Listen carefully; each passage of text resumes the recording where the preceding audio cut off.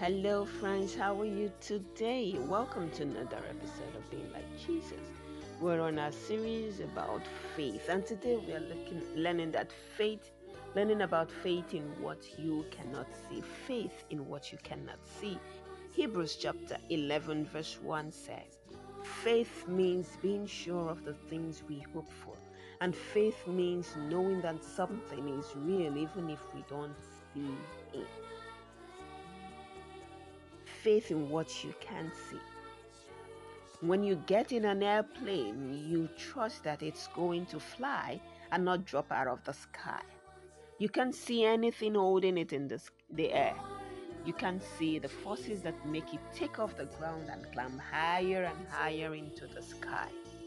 There are four forces that make an airplane fly and stop it from falling to the ground. Those are thrust, drag, lift, and gravity. We can't see these forces, but we have trust that they are at work.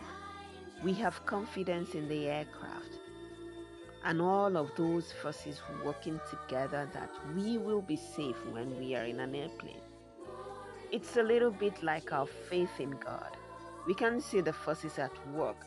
God is bigger and more powerful than any force we can describe, and we can't see God, but we have to have confidence in Him for us to step out and live our lives.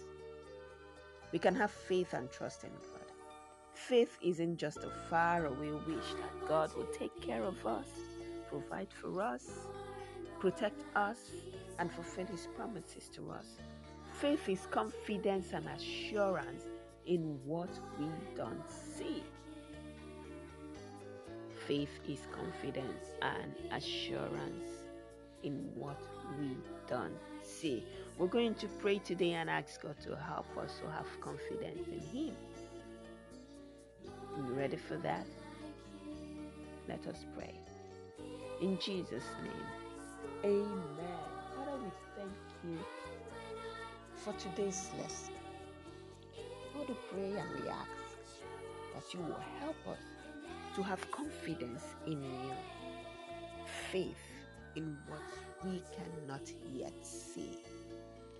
We know that you are at work in our lives each day, Jesus, even though we cannot see it. In Jesus' name, amen.